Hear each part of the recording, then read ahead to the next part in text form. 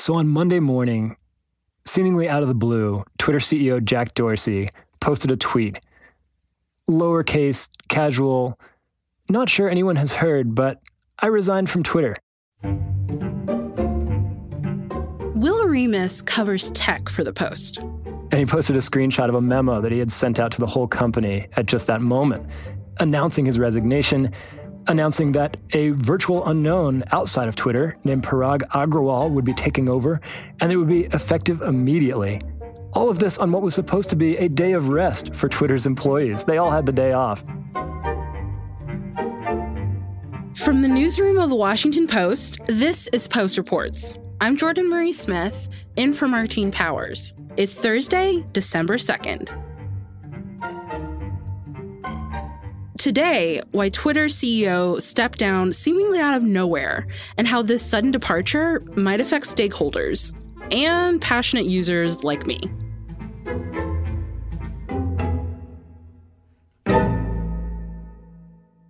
Even if you're not on Twitter, what happens on the social media platform matters so much. For politics, for culture.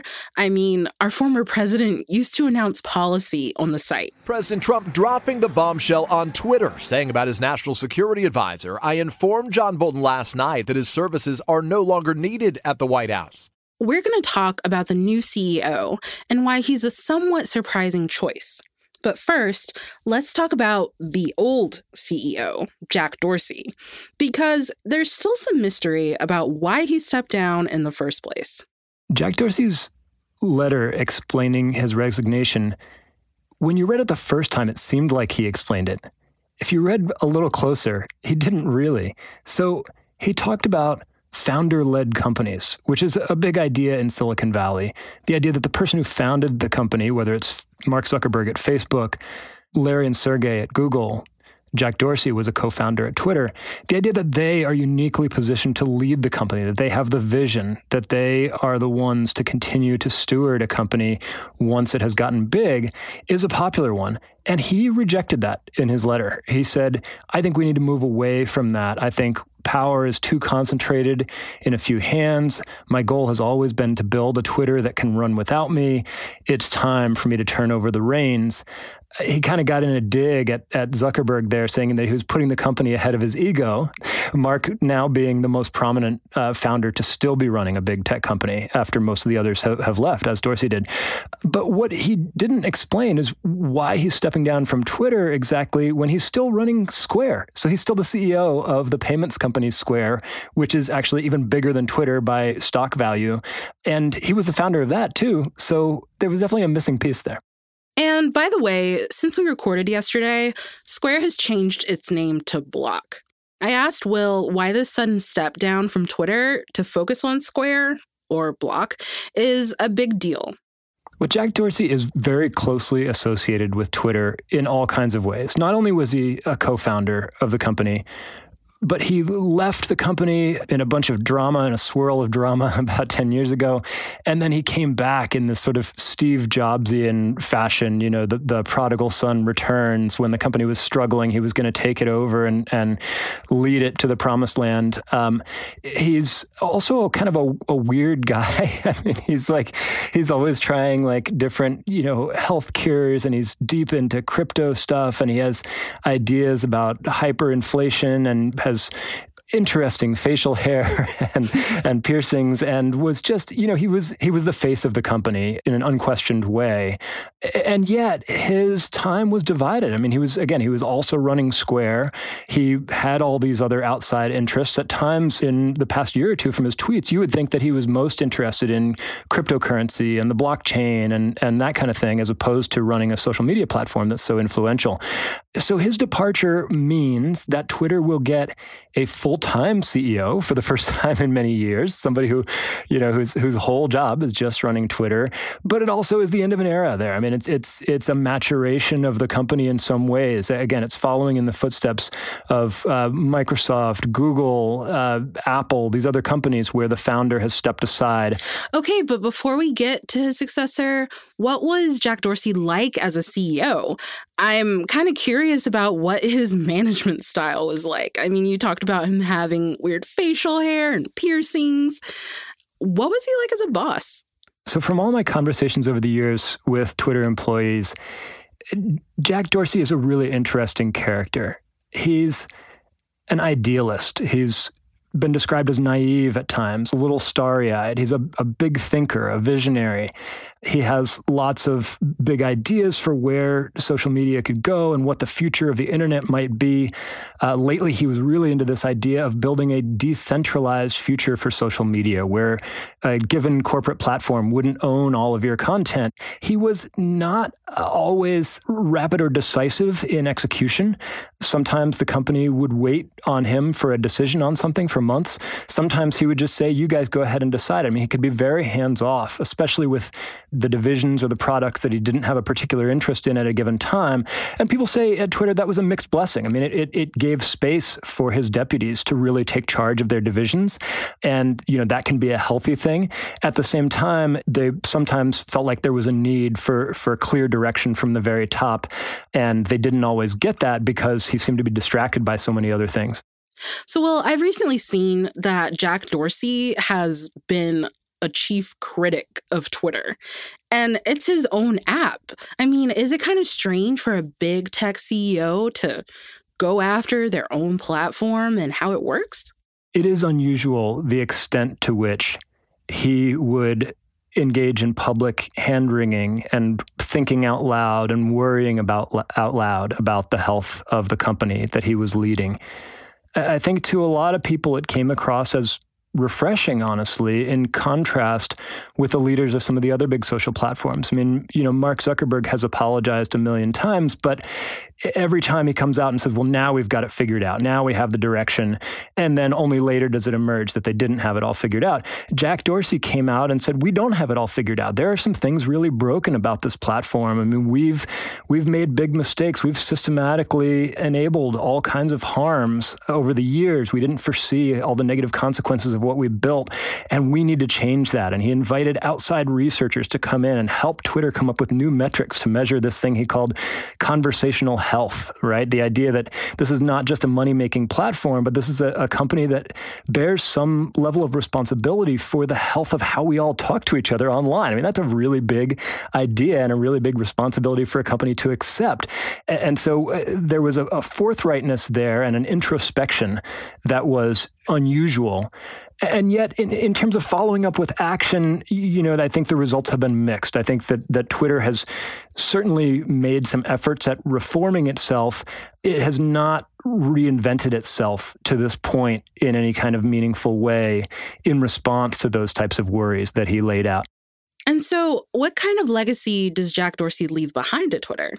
Well, for about the first half of its history, Twitter seemed to stand for the idea of free speech online. I'm using that term colloquially and not in like a First Amendment legal sense, but the idea that anybody could get online, they could use a pseudonym, they could be anonymous, they could build a bot, they could say what they wanted, that it would be a place where political dissidents in countries with repressive regimes could speak up and speak truth to power. It would be, a messy place, a public square. And it really did become that. And then at some point, belatedly, I think the company's leaders realized or decided that they had gone a little too far in permissiveness and that the platform had really been rewarding people who were abusive, people who were divisive, enabling people to harass and stalk and troll other people, and bringing out some of the worst elements of human nature in the way that people on Twitter are always performing for each other. They're always putting on a show. They're fighting. They're dunking on each other. And so then he tried to lead a big shift toward a more moderated platform. Again, he had this idea that Twitter could encourage healthy conversations, which if you've ever tried to engage in a conversation on Twitter, I mean, that's a pretty wild idea because they usually don't go very well. And again, he didn't quite get there, but he leaves a company that has actually gone further than its rivals in taking responsibility for what's on the platform. Twitter was a little more active and aggressive in fact-checking Donald Trump, for instance, ahead of the 2020 election. Twitter banned Trump permanently, whereas Facebook did an indefinite suspension and then tried to kick it to this external oversight board. And then the one other thing I would say about what Dorsey leaves at Twitter is it's a company under intense pressure from its biggest investors and from the board to show more growth. I mean, Twitter, we talk a lot about Twitter because it is so influential. And it is not wrong to talk a lot about Twitter because the world leaders are on there. The biggest celebrities are on there. It's a water cooler for the global media where they talk to each other and form their opinions. In that sense, it's an extremely important platform. But just in sheer size and the amount of use, it is a fraction of the size of Facebook. I mean, it has, thousands of employees as opposed to hundreds of thousands. It has been surpassed by numerous other platforms over the years. Instagram got bigger than Twitter. Then WhatsApp got bigger. TikTok is bigger than Twitter. So in terms of the actual business and the usage, it's kind of small. It's kind of a niche thing. Like 20% of US adults use it. And of those, most of those aren't the people doing most of the posting. That's even a fraction of a fraction. So it's a smallish social media business with just huge, world-shaking implications. And he was trying to grow it, but he didn't get very far. And the investors want to see more of that growth. They want to see it become on a trajectory to be a Facebook or a TikTok and not just remain this niche platform. Yeah.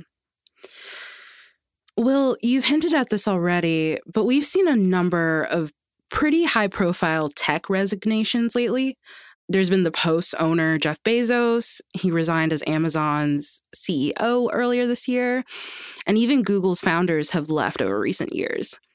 What else do these departures and Dorsey's departure say about how Silicon Valley, might be changing?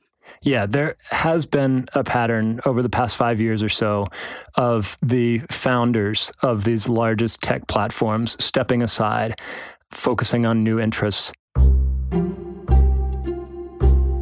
I think these are restless people. I mean, that's the reason that you start a company, right? Is you love the new. You get excited about what's coming down the road. You have big visions and big plans. And so it's not, I don't think we should be surprised that these people are leaving the day-to-day management of what are now giant global mega corporations to people who are maybe better suited to be managers, better suited to be caretakers of mature companies, and they're going off to try to find the next thing. After the break, we're going to take a look at the company's new CEO and the future of Twitter. We'll be right back.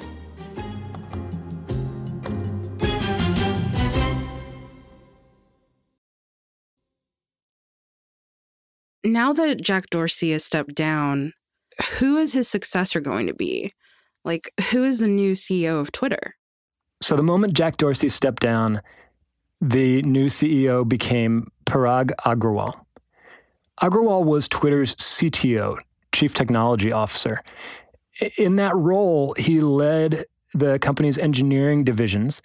His background is in engineering, and he's really a story of a guy who rose through the ranks at Twitter. I mean, let's not go overboard and say it's rags to riches. I mean, he came out of a Stanford computer science PhD program and had every option in the world at his disposal. He went straight to Twitter from there, started as an engineer, and over a decade there, rose to the top of that division, and now eventually to the top of the entire company.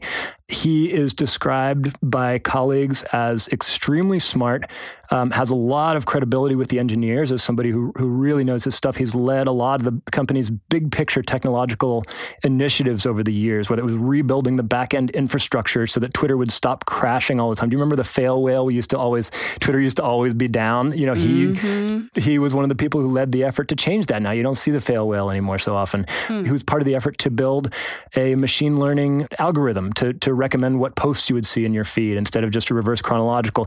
So again, a lot of credibility on the engineering side of the company, but what I found is that he has rather little actual management experience. For a lot of his time there, he didn't have any direct reports. So he would take over and set the vision for these big initiatives. He would brainstorm a lot with Jack Dorsey. He was really, had a mind meld with Dorsey, I think, on a lot of things, including this idea of a future of decentralized social media.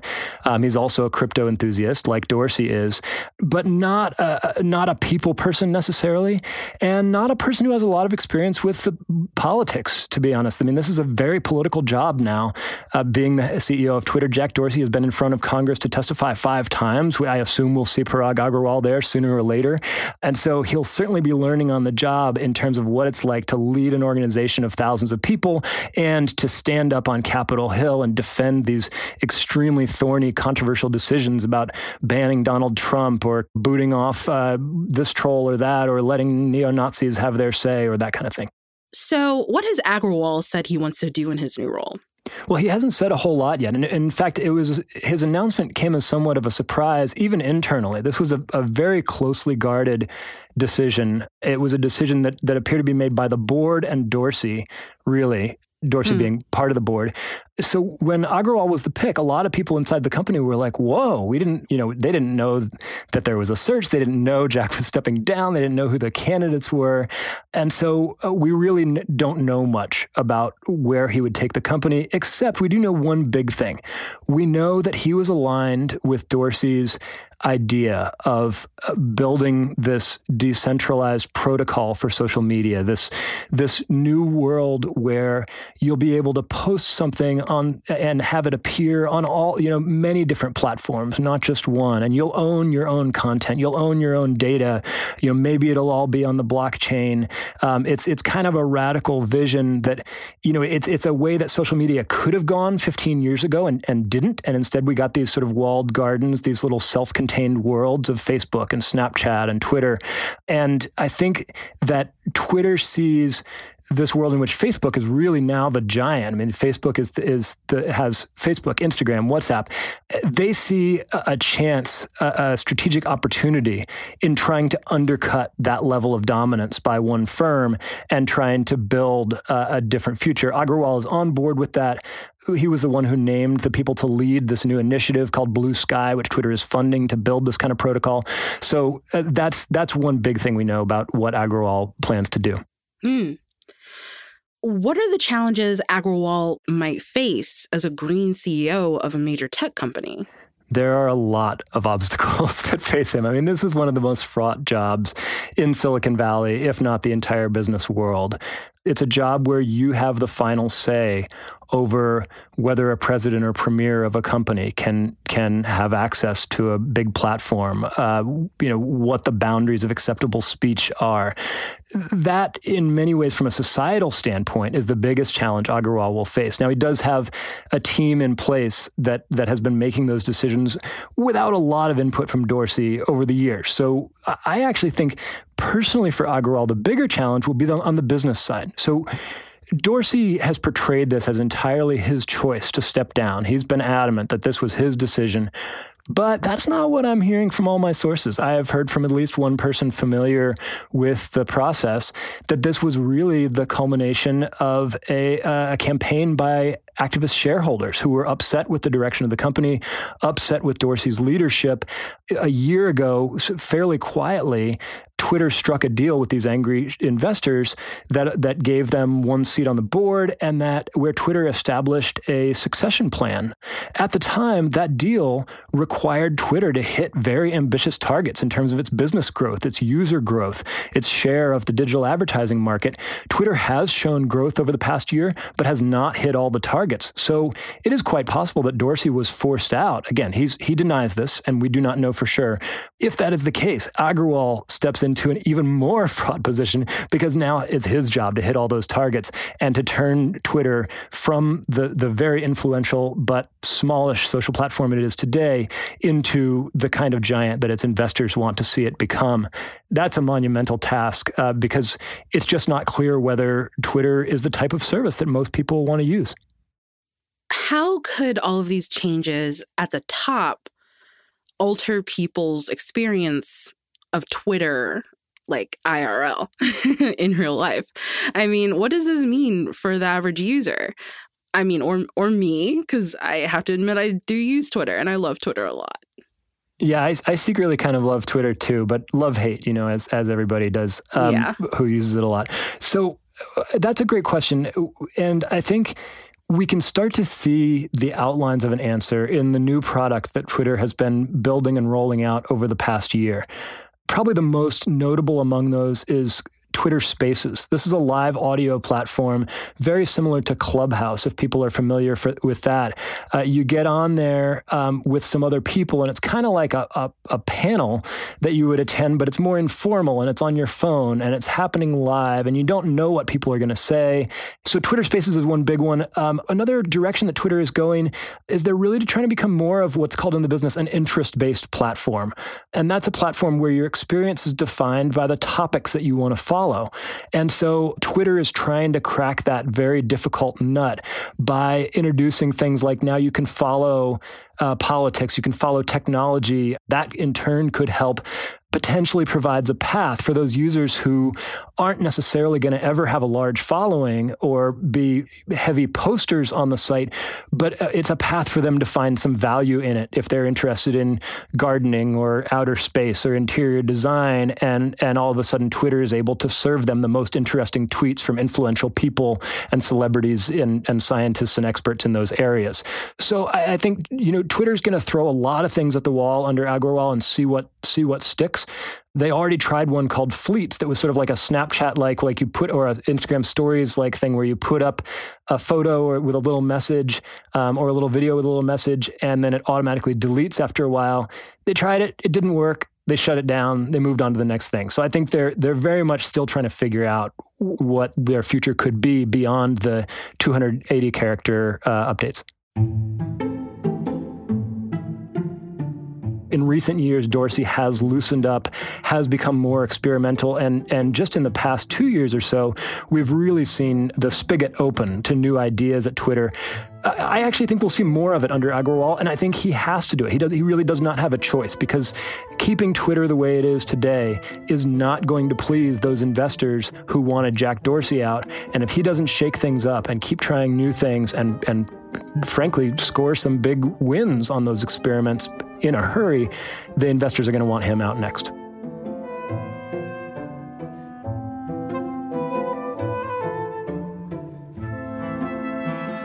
That's it for Post Reports. Thanks for listening.